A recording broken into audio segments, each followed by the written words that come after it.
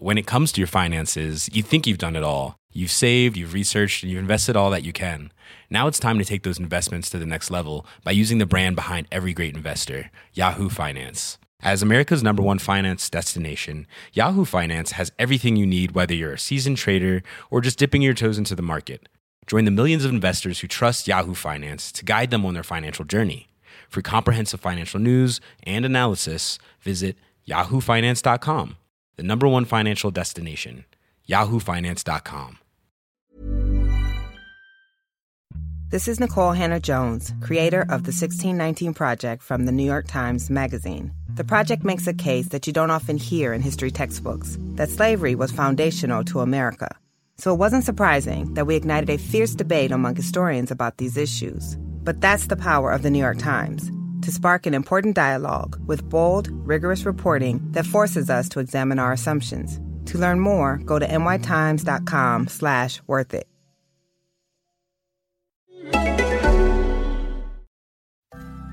Hi, I'm Imri, the host of the Wannabe Podcast, the podcast that takes you from where you are now to where you want to be in 30 minutes or less. I am so excited that you are back. Thank you for joining me again. You could be listening to anyone, but you're choosing to listen to me. This week, I am joined again by my good friend and personal tarot reader, Leona Nicole Black. Leona is a tarot therapist who launched her tarot business last year. She has a YouTube channel where she does monthly general tarot readings for each sign, and she is currently studying her PhD at Leeds University. Listen to episode 45, where we talk about overcoming fear and introducing spirituality into your processes. In today's episode, we talk about how powerful reading is, that's books, not tarot, the right time to seek professional intervention for your depression or anxiety. We cover how the different types of therapy can impact your life, and we talk about the power of thoughts and what to do when you're feeling like you're not good enough. I hope it helps. Hi, Leona. How are you? I'm doing really well, thank you. Thank you so much for coming onto the podcast.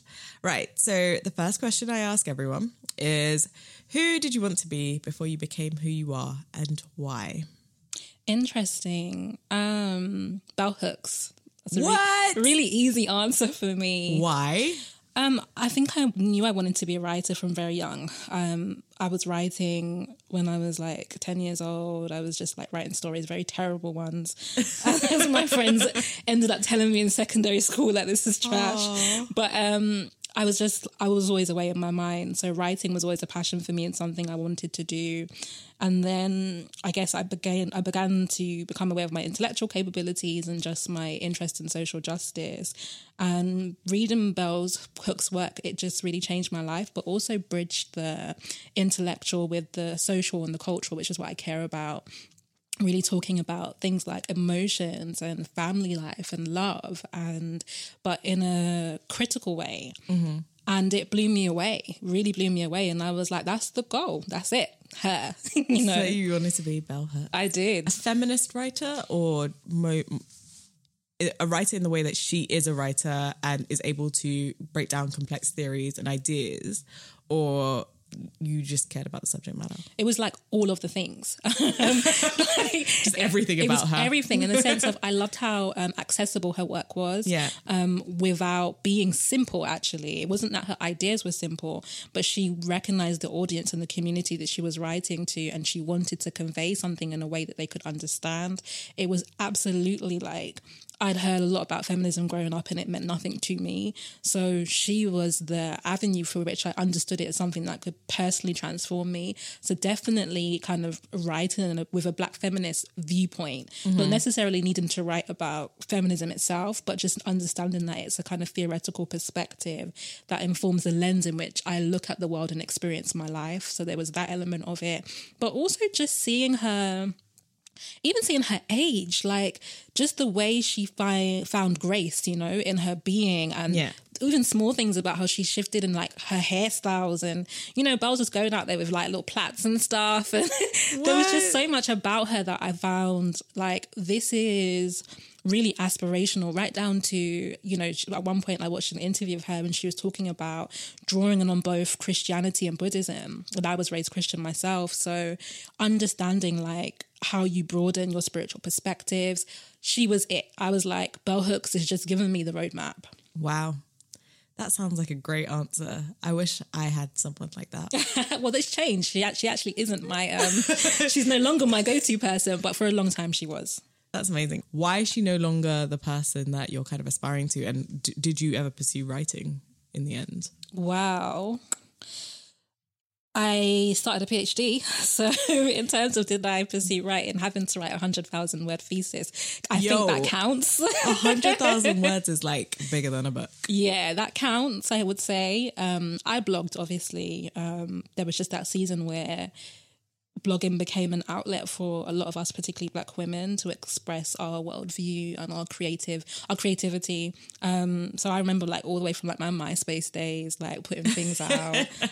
So interestingly, I've been writing publicly for a long time. I do consider myself a writer, although I'm in a hiatus stage at the moment. The reason I guess that her being my guiding light in some senses shifted is because my sense of self has shifted, or I think I was constructing my identity very strongly around my being an intellectual person and around my academic career, you know. So she was not just inspirational, but she had given me like a blueprint of how I would navigate the university, what a career path could look like for me. And that has really changed, you know, like I don't want to be a university lecturer at this point in my life. That has really shifted. So who I'm aspiring to or looking at or learning from has changed in tandem with how I'm changing internally. That makes perfect sense. I think that's only natural. What was the thing was there like a specific moment that sparked that shift, or has it been kind of a gradual change? I would say the answer's kind of both, as in there was a catalyst, so to speak, a moment in my life in which, well, maybe many moments, but definitely a moment where I recognized that academia and intellectualism and my career as a researcher was a place I was escaping into, and that I had kind of abandoned the other parts of myself, particularly my creative self. I remember like saying to some of my friends many years ago that I was no longer going to write in a public space. Like I was writing very creatively. I was writing about my depression. I was writing about my heartbreak, and I decided that I was just going to stop. Like I was no longer going to make my inner life available. I was going to close down my vulnerability. And that wasn't just in terms of a blog space. I did that in my life altogether. And so I shut down my emotional self and just became very rational and was like, this is what's going to keep me safe. This is what's going to get me money. This is what's going to, get my life where I want it to be. And so I had an experience that was like, it forced me into recognizing that I had suppressed and repressed so much and I needed to deal with it. And so that was the catalyst. And I guess the last 2 years for me of like emotional, personal and spiritual growth has been what has gradually made me seek other sources. It's not that I discount Bell Hooks whatsoever. I still love her work and still engage, but I just draw on a broader sense of sources now. And I'm not so fixed in, like I put on my Facebook the other day that freeing myself of the kind of obligation or the duty I felt to be smart was like one of the most liberating things I do. Like I don't care about being a smart person anymore. Like this doesn't bother me. I think you're just naturally smart though, no? I'll take the compliment. You're smart. You're doing a PhD. I'll take the compliment, but I just feel like there was so much anxiety around being right. How did you even get to that point though? So being very wrong. Wrong about a lot of things, or wrong about just like one big thing, and you were just like embarrassed to hell, and you're like, you know what? Maybe this isn't for me. Speaking of, well, honestly, beyond just like being wrong sometimes, depression. Really understanding that my depression was rooted in my perfectionism and the very unrealistic expectations I placed on myself and what my life should look like and who I should be and what I should be doing. I read The Gift of Imperfection by Brené Brown. Really like Brené Brown. So again, she's another academic and her research was on vulnerability. So both her and Bell Hooks were like, for me, we kind of call it affect theory in academic circles, but being able to take your emotional life seriously, the very thing I'd run away from, I found this field in an intellectual space that was like, actually, all of that is super valid. So in a very, very, very depressed state, someone recommended the book to me and it changed me. I was like, oh, wow, like there is I am making myself ill by the ways that I'm thinking about things and the expectations I'm placing on myself. So I guess that was the beginning of me embracing my imperfection, so to speak, but just finding a path to more freedom, just being a lot freer about everything. I actually just have like a really, I'm going to say a normal young adolescent path into literature. So I had the Jacqueline Wilsons, the J.K. Rowling. I read those, yeah. The Philip Pullmans. But I do want to start reading more. I've got the thirst for it. I've just ordered Shonda Rhimes' autobiography. So we'll see how that goes. And this is a good chat on literature. I didn't expect us to go down this lane, go down this path, but yet here we are. Right, so to steer the conversation on, can you tell me about a time that you really wanted to quit, and did you quit? Ooh, what's my take on this question? Yes. I can tell you about a time I wanted to quit, and I did. Quitting is sometimes very important. Yes, I was 2010, I think, and I was fresh out of uni. I'd graduated first class. Excuse me. Yeah, congratulations. Congrats. But I was also having one of the worst years of my life, and within, I think, a couple of weeks, I was into a full-time job. I'd worked for most of my... This is Nicole Hannah-Jones, creator of the 1619 Project from the New York Times Magazine. The project makes a case that you don't often hear in history textbooks, that slavery was foundational to America. So it wasn't surprising that we ignited a fierce debate among historians about these issues. But that's the power of the New York Times, to spark an important dialogue with bold, rigorous reporting that forces us to examine our assumptions. To learn more, go to nytimes.com/worthit.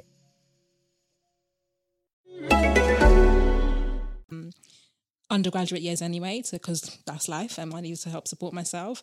And I was temping in the NHS in the hospital, and I got a job as a PA to a director. Now, this is the thing for me. This is like where all of this stuff had to fall away, because that was a very kind of respectable job and it had some prestige and people were happy for me. The pay was better. I jumped in pay bands like by 2 levels to get that job. So it was fantastic. And it was hell. I hated the job. I thought I need to be careful about how I talk about this person, because they're a real human being out in the world, but I was not compatible with them for this job whatsoever. Yeah. There we go. I was struggling. I'll be honest as well. I felt like I kind of oversold myself a bit in the interview. You learn on the job, but I was mad stressed trying to learn on this job. Yeah. But also it just wasn't in keeping with any of my skills, and I'm not the sort of, I am such a maverick and such an independent person, and I like to work alone. Yeah. And so this service role of like trying to meet the needs of another person was actually very personally traumatizing to me. Maybe because of some of the challenges I've had in the relationship with my mum. Yeah. Having a whole other person whose needs I was constantly like trying to figure out how to meet and constantly failing, it felt like, was anxiety inducing. I was very depressed without even recognizing it. So I was just really, really struggling in that role. And I got to a point where I just felt like I cannot do this anymore. Like I was so depressed. I thought I just cannot. And I did quit. And well done. I think I lasted 3 months. They were furious when I left, because obviously it had been a big recruitment process, and they were also in the middle of a lot of change and stuff. But I was just like, I honestly cannot function. Like, and I did quit. I quit. And not only did I quit and went to bed. Like, I quit and didn't get another job. Like, I was just so fundamentally broken internally. So that quitting was like pivotal for me, because that was a period of time in which I first went to therapy. So that was the trigger. Like, my aunt, God bless her, was like, yeah, this is serious. This is really bad, and you actually need real help. Like, you're not going to get over this by sleeping it off or, retail therapy or any of these things. Like, you need some support. And I went to see the GP, and the rest is kind of history. Mm-hmm. So I wanted to quit, and I did. And I felt like quitting was really important in getting me well. Well done. Amen for that, because it sounded pretty horrendous just listening to it. Yeah, it was what kind of therapy did you get, by the way? I'm just curious. Ooh, and I've had plenty. The most common thing I find that they recommend on the NHS is CBT, cognitive behavioural therapy. It was fantastic for me, I would say. I was in all sorts of mental loops at that time, and that was what I felt like in some ways my mind had literally broken. Could you explain what CBT is for people that may not know? I mean, I've done it twice too, so I kind of know. Okay, so this is not a professional definition, just so everybody knows. The real life version. The user end, what I think it is. It is about, for me, I think CBT is about looking at your mental patterns, looking at the way you think about things and giving you tools to kind of shift your thinking in ways that I guess keeps you more healthy or is more empowering for you. Yeah. So I've been really anti-therapy before that, just because it seemed like something middle-class white people do. Girl, you're speaking to my whole mother there. I feel like it's different now. I feel like the stigma has been, reduced somewhat within the Black community, but definitely then, 2010, we weren't talking about therapy publicly the way we are now. So I felt like it was an indulgence. It didn't make sense. And I particularly did not want a white therapist. I knew that much. There was no way I was going to trust a white person with these very complex, deep, personal, race-related as well issues I was having. But I was blessed with an Asian therapist and she was amazing. I was about to say her name, but she might not appreciate that. So A lot can happen in the next 3 years. Like a chatbot may be your new best friend. But what won't change? Needing health insurance. United Healthcare Tri-Term Medical Plans are available for these changing times. Underwritten by Golden Rule Insurance Company, they offer budget-friendly, flexible coverage for people who are in between jobs or missed open enrollment. The plans last nearly 3 years in some states, with access to a nationwide network of doctors and hospitals. So for whatever tomorrow brings, United Healthcare Tri-Term Medical Plans may be for you. Learn more at uh1.com. When it comes to your finances, you think you've done it all. You've saved, you've researched, and you've invested all that you can.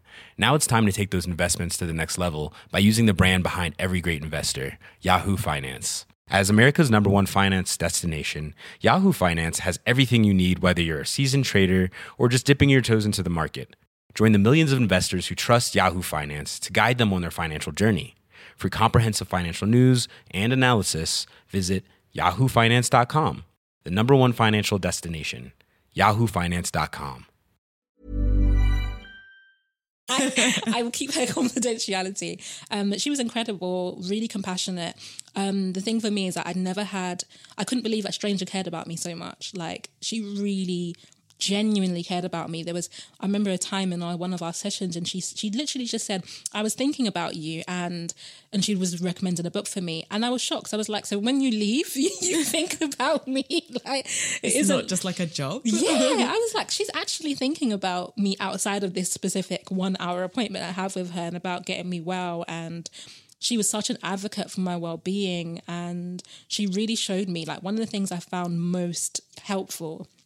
She helped me get to some of my core beliefs, which is kind of what CBT does. It's all about kind of identifying your patterns of your thinking. And one of my biggest beliefs, which I'm still undoing, is I'm not good enough, Yeah. And I didn't even know that was functioning at a deep level for me and was shaping everything I was doing and feeling, this constant, I'm not good enough, I'm bad, I'm not enough. And so her approach with me was like, okay, well, let's test these thoughts, let's look at some scenarios. Is this an evidence-based perspective that you have or not? Oh my God, yes. So that was me that. as well. I found it helpful. Through that process, I ended up becoming well enough to apply for my master's and kind of getting back on track with my greatest ambition, which was to be an academic. So I love her for the loving care that she gave me, and it really did put my mind back together. But like I said, I thought that was the beginning. I think CBT in some ways is a really good immediate intervention, but it doesn't really address I don't think CBT addresses trauma. It really doesn't. No.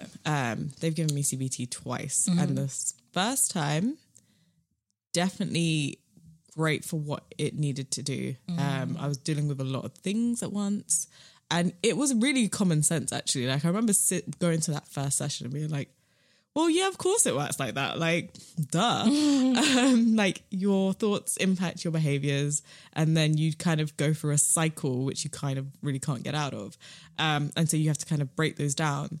And I found a lot of the tools really, really helpful. So like documenting my mood was really helpful on a day-to-day basis. And I found that I got more depressed or had more depressed thinking when I was doing nothing, or when I was commuting on the train and I wasn't listening to anything, so no music. So the difference, it was like, well, what behavior can you do to change that? Well, I can listen to music or have a Kindle and read a book.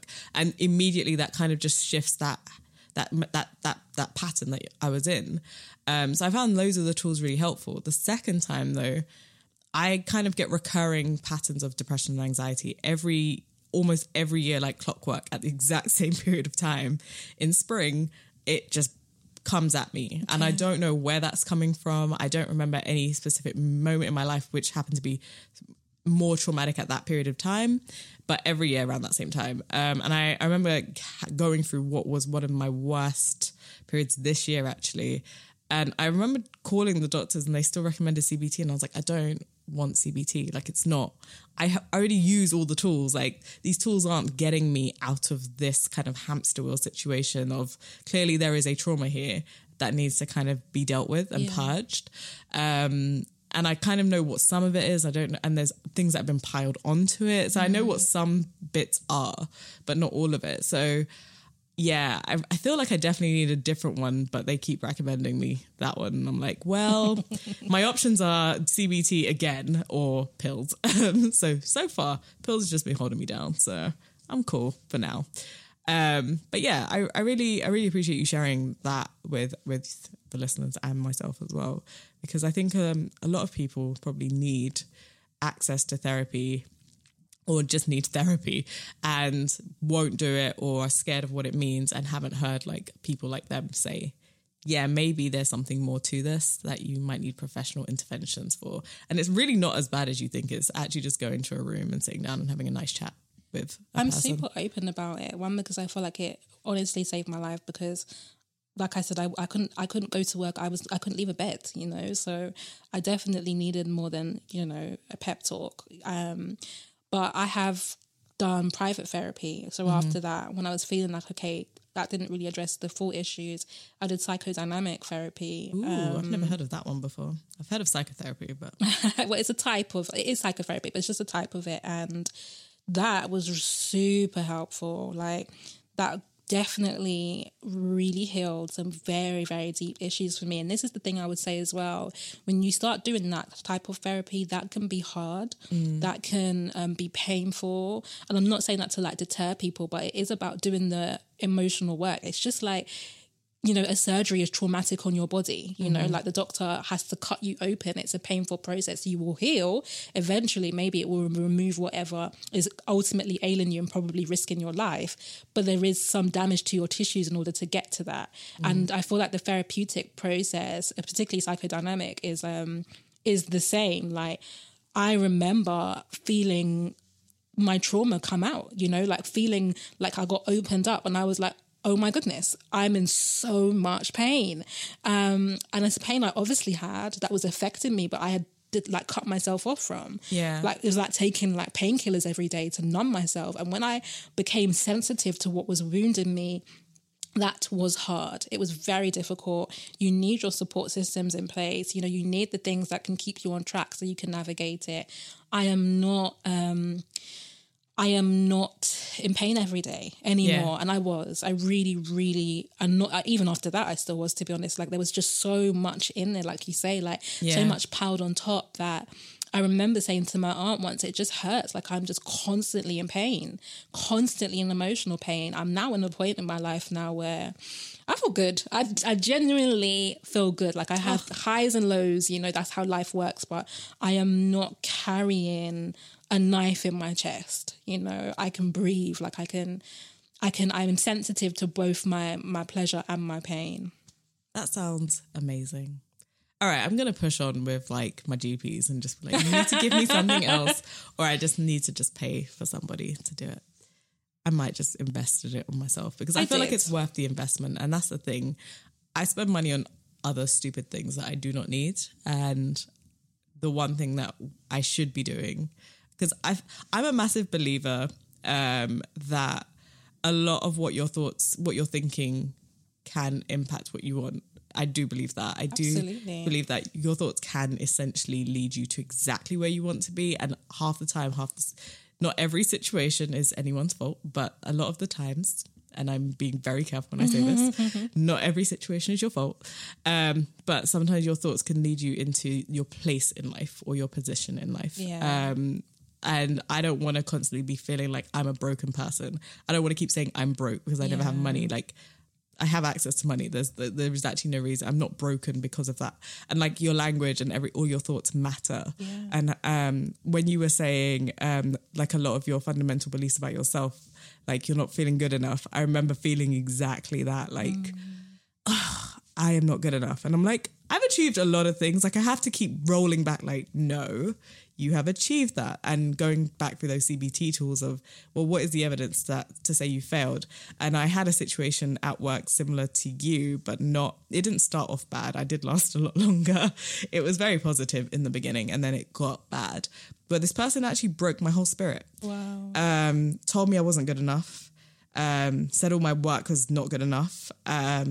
And it was kind of like a night and day situation from going like from like a lot of praise. Like I was heaped with praise from this exact person to saying everything I did was shit. Wow. And so it was like, wow, you like complete. And I was a writer. So I have not really written since. I did a few bits of writing immediately after that situation ended. And it was probably some of my best writing came out after that. Okay. And then it kind of like, it dawned on me. I was like, no, I'm not a good writer. And I haven't written since. Like I cannot write. And it's really bad. She really broke me down. That sounds like a trauma, especially if it's like created a block for you where you can no longer kind of access that point of your kind of personal creative expression. Yeah. The other thing I wanted to say, I think sometimes when we get to that kind of, particularly beliefs like I'm not good enough, it can sound surface, right? It can sound like, well, if you think about some of the great stuff you've done, then you'll know that's not true.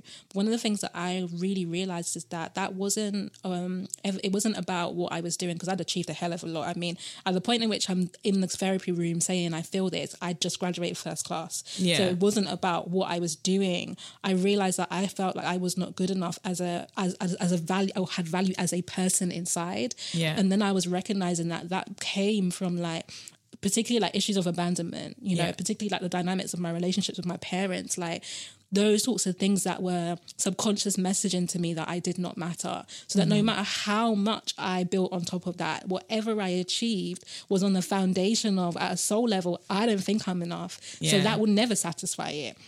It doesn't matter what I do. I could get a million first classes, or do you know what I mean? Yeah. Like, I'm still going to feel like that. And I was recognizing actually then, and that's why The Gift of Imperfections is a great book too, because I had to recognize that my value can't be placed in any of those things. And I think that's also what helped me shift out of I am a smart Black woman, you know, because that was my safe place. Yeah. I am really intelligent, you know, and that is what's great about me, and that's going to get me through the world. And I was like, this is not helping. I am valuable if I'm smart or I'm not smart. Mm-hmm. Doesn't matter if I read or I don't read, if I write books or don't. Like, my value has nothing to do with any of the external stuff. And that's how I got to that kind of, well, I don't know nothing. Do you know what I mean? Like, I know some stuff and I don't know some other stuff. Like, you get. Yeah. All right. So final questions for the podcast. What's the worst advice you've ever received? And what's the best advice you've ever received? I like to end on a high. Worst advice. Leave him. No, I'm joking. Leave him, girl. Yeah, I'm actually going to keep that as my worst advice. Girl. I think that's really important. And it's something that I feel is coming up in a lot of my tarot readings, with people trying to navigate emotional situations. And I said this as well, like meme culture can be very damaging to us because we talk about relationships in a way that's very transactional, you know, like if he ain't doing this for you, then he ain't shit. And if you ain't doing this, then, you know, it's too transactional, and people are making very fear-based decisions, you know, and love is messy and complicated and complex. And sometimes we're having experiences that are actually for our healing and our growth, but we're so concerned about what that looks like to other people. Absolutely. So I'm in a place in my life, for example, where I don't really give my friends like advice, like about their love lives. I just don't. Like if they ask me, I could chip in, but on the you whole, have a 2 cents to throw in. But on the whole, like I am very much like, what do you think? What do you want to do? What's your decision here? And also validating, like, I trust you. Like, I trust you to make a healthy choice. Like, I'm finding that is such a healing thing, particularly for women to hear. So often we're told, you don't make good choices. Do you know what I mean? Like, you're incapable, you're too emotional, or, you know, now I tell my friends, I think you're brilliant. I trust you. Even if you make a mistake right now, I know you're going to get to the point that's right for you. That's who I am. And I'm thinking it works wonders. So in terms of the worst advice, leave him has been it. And the best advice I've had.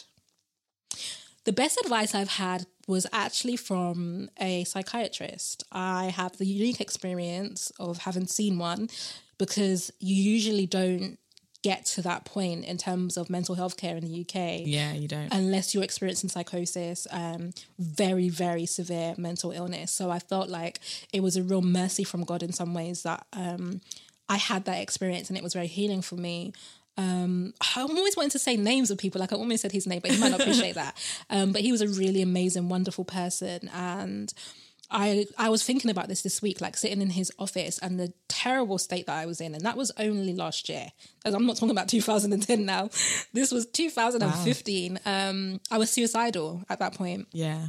All part of my spiritual growth in many ways, but again, like in so much pain. And when I say suicidal, I mean like really wanted and was planning to end my life. And being there with him, and him just letting me know how ordinary my pain was, you know, like, and I guess we experience that when we listen to music, you know, like when we listen to music, we recognize that so much of what we feel is universal. But when you're in the worst of your mental health, you feel particularly and specifically mad, and particularly and specifically unable to cope. Yeah. And he was like, this is really super ordinary. And that was my worst, lowest point. I was like, so this not you know, this is all right. Like, and he was like, yeah, this is really ordinary. Like, I love that. That's beautiful advice. And so poignant, because usually people panic and it's kind of akin to panicking. And sometimes in the heart of a panic attack, all you need to do is just kind of just like breathe. Yeah. Just breathe. Just breathe. Thank you so much, Leona. Really this has been so much fun.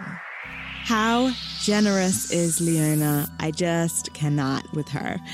Go and follow Leona immediately on YouTube and Instagram at Leona Nicole Black. That's LeonaNicoleblack. If you're interested in tarot, I highly recommend checking her YouTube channel out first. Visit her website, NicoleBlack.com, to find out more about her services and her PhD. If you like how this podcast is sounding and you think you can do what I do, or maybe you just want to give it a try, check out the Shoutout Network at shoutoutnetwork.co.uk to find out about these amazing membership options starting at just £99 a month. Oh, and we're launching a new book podcast next week called Not Another Book Podcast, so stay tuned for that. Be sure to follow Wannabe on Twitter and Instagram at Wannabe Podcast. I love interacting with you guys over there, so please do follow. If you're enjoying this podcast, please leave a review on iTunes or just hit the stars and leave a rating. Music is by Audio Binger, What Dreams Become. Thank you for listening and see you next week. Bye.